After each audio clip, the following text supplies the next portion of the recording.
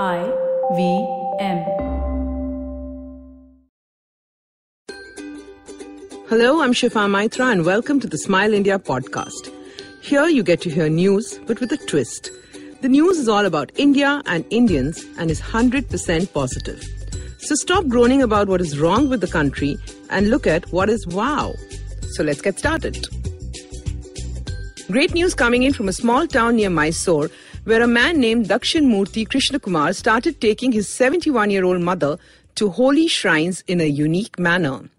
The reason he decided to do this was because after his father's death, his mother was lonely and mentioned that she'd never been out of the town ever. He took out a 19-year-old scooter parked in the garage and took her to a temple in a city close by. Seeing how ecstatic his mother was, he decided to venture ahead. He soon had to give up his job in a bank, so his mom and he traveled all over India and then to Nepal and Bhutan too on the scooter. Once they had clocked 48,000 kilometers, someone tweeted about it. The tweet caught Anand Mahindra's attention and he made sure Dakshinamurthy was contacted and gifted a Mahindra SUV so the mother-son duo could continue in comfort. Makes you want to take time off and travel with your mom, right? Another bit of news that made me go wow comes from Jamshedpur, the steel city of India. Everybody thinks that the town is about iron and steel, but now let's talk plastic.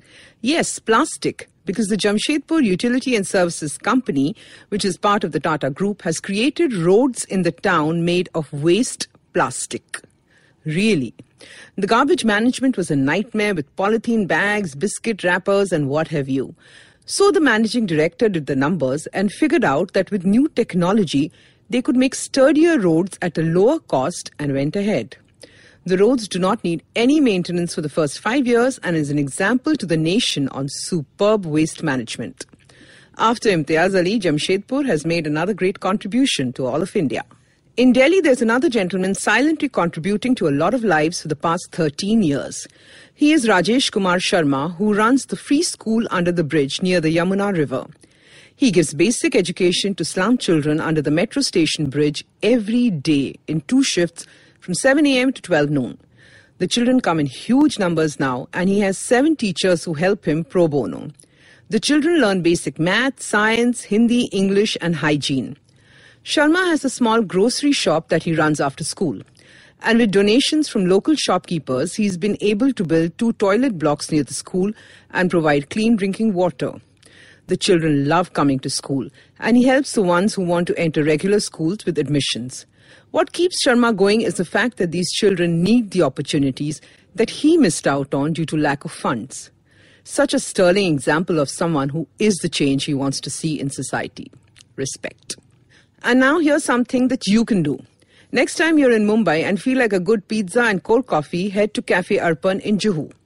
Why? So that you can help 19 differently able people take their cafe and thus livelihood to greater heights. They prepare the food and serve it with confidence and grace. All the cooking is done via electricity to avoid any mishaps.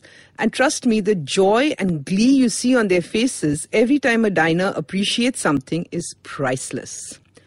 Run by Sushma Nagarkar, a psychologist with a specially able daughter, this cafe offers a unique experience and breaks so many myths. Do yourself a favor and head there to find out how simple and uncomplicated life can be. This is Shifa Maitra signing off. See you soon, and if you would like some more great news on the country, check out Good News Indians on Facebook and Pinterest. For more such interesting podcasts, check out the IVM app or website or wherever you get your podcasts from. We won't disappoint you.